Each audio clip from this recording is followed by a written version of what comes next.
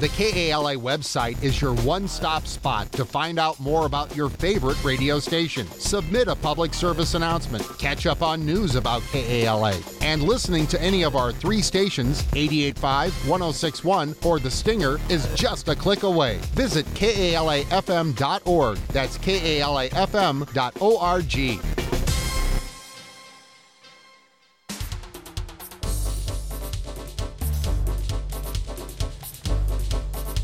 You're listening to SAU News This Week, here on KALA 88.5 FM. I'm Ryan Sandness. The time right now is 11:30. After a year of fundraising efforts, St. Ambrose University's largest student-run organization, Dance Marathon, held its final event. KALA FM's Lindsay Voss has the story. Many students showed up to dance for the children of the Iowa Stead Family Children's Hospital. The day was full of events like Zumba, open gym, and of course, Power Hour dancing. Just seeing these kids, seeing them grow up from when I saw them last is just amazing, and to know that I'm doing it all for them and for those who are dancing in our hearts and for just fighting for an end to pediatric illness is just so touching, and I think that truly comes to life when you talk to the families, when you talk to the kiddos. Dance Marathon is something that will absolutely change your life. It's made me a whole different person. It's got a whole new perspective on life. Very grateful for what I grew up with and what I have now, and I think everybody should experience Dance Marathon at least once in their life, because I promise you it is a life-changing thing. At the end of the night, DM announced they raised over $191,000. These funds will go towards a wheelchair-accessible playground at Iowa Children's Hospital and to the families who need it most.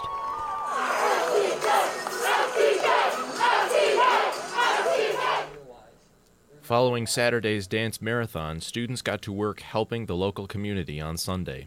SAU student government and teams of students went out into the St. Ambrose neighborhood to give neighbors a hand. We work with the Student Activities Office in just reaching out to as many people as we can in the community, and then year by year, the head of our Government Operations Committee continues on reaching out via phone and email to several of those families that have participated in the past years. Way to rock and roll! I think that Be the Difference Day is a great opportunity for college students to get out and help the community, and I think it just tells people that St. Ambrose has a bunch of great students here and that are always willing to help whenever they can. So, we're really excited to be here today. What this does to make the world a better place, which is a part of St. Ambrose's mission statement, is that it helps us learn about our surrounding communities, and it helps us make a small difference in the world, which will help us when we graduate college. We not only think of our own careers, but we think about the surrounding communities around us as we learn to grow. St. Ambrose student government has organized Be the Difference Day for more than a decade. The event traditionally happens in November. This year it took place in the spring due to COVID-19. Green Life is a St. Ambrose club dedicated to spreading awareness about environmental issues. The group observed Earth Day on Thursday with an educational, hands-on display near the Rogalski Center patio. Claire Duncan is a member of SAU's Green Life group. The main idea behind this waste sort is we want to bring attention to what we're throwing away and what we could recycle instead of throwing away.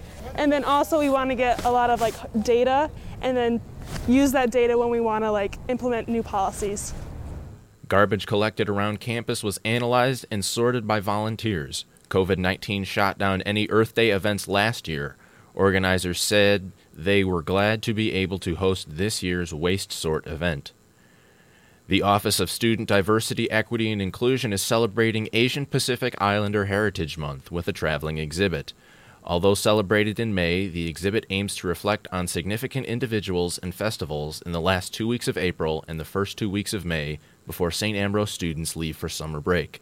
Some SAU students find cultural exhibits like these to be beneficial for the campus community. I think the diverse culture in St. Ambrose is really good, because I do meet people around the world and from South Asian, there's a bunch of people from South Asia and from Europe, and I just love the culture here. There's all kind of mixture in here. For a small university, it's really nice. The exhibit was on display in the Rogalski Center this past week. Next week it moves to the Health Sciences Building. It will then move to the Beehive and the library for the final 2 weeks of the semester.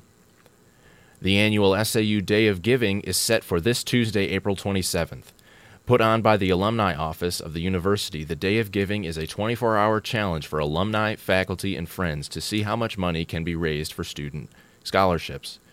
Director of Annual Giving, Margaret Babbitt, talks about the logistics of donor funding. Philanthropy is key to all of the successes that St. Ambrose has had, whether it be buildings or programs or community projects. None of that can happen without the support of our donors.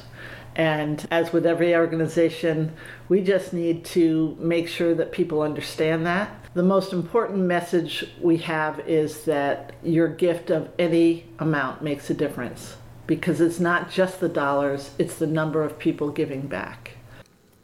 A section of the Galvin Fine Arts Center will be undergoing construction this summer to install an elevator, and the radio station KALA-FM will have to make room. David Baker, the operations manager, explained what has to be done before construction can begin. We're kind of looking forward to it. It's going to be a lot of work to prep for it. So we've got to move a lot of equipment, a lot of music stored in our music library, awards, and basically the contents of an entire room. There's a lot of things to move. It's just an exciting change in the building. It's been a long time coming. Construction on the Galvin elevator is set to begin after graduation.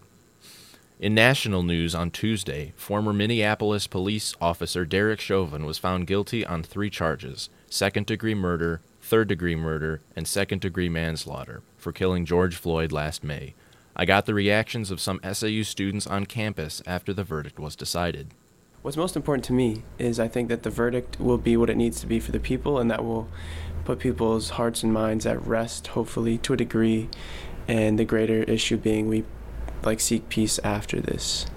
I don't know, I hope that what we see today can bring some semblance and peace to the family and those who are impacted by these events. I definitely think it was for the better, so I think it's just important that stuff like this is just dealt with in the best way possible, and I think that we reached an ending that was for the best. With all of the evidence against him, this trial was drawn out for way too long, so I'm glad. I watched most of the trial, and I think he was guilty, and I am happy that the jury came to that decision. I was a little worried there it would be a mistrial, especially after the Congresswoman made a public statement. Hopefully that doesn't happen, though. There probably will be an appeal, but I hope he stays convicted. I'm glad Chauvin was found convicted. We have the 10-minute video of him kneeling on Floyd's neck. I think this is a step in the right direction. America is in need of police reform, and hopefully this will open the door to make some real change and make things better. I think that justice was served in this case, but I think it's important to remember that Derek Chauvin does not represent the mass majority of law enforcement officers in the law enforcement community, because the majority of them are good people that genuinely seek to serve their community in the best ways possible. We have for you on this edition of SAU News This Week. Tune in right here on KALA 88.5 FM every Friday at 11:30 to hear the latest news from the St. Ambrose University campus. I'm Ryan Sandness. Have a great weekend.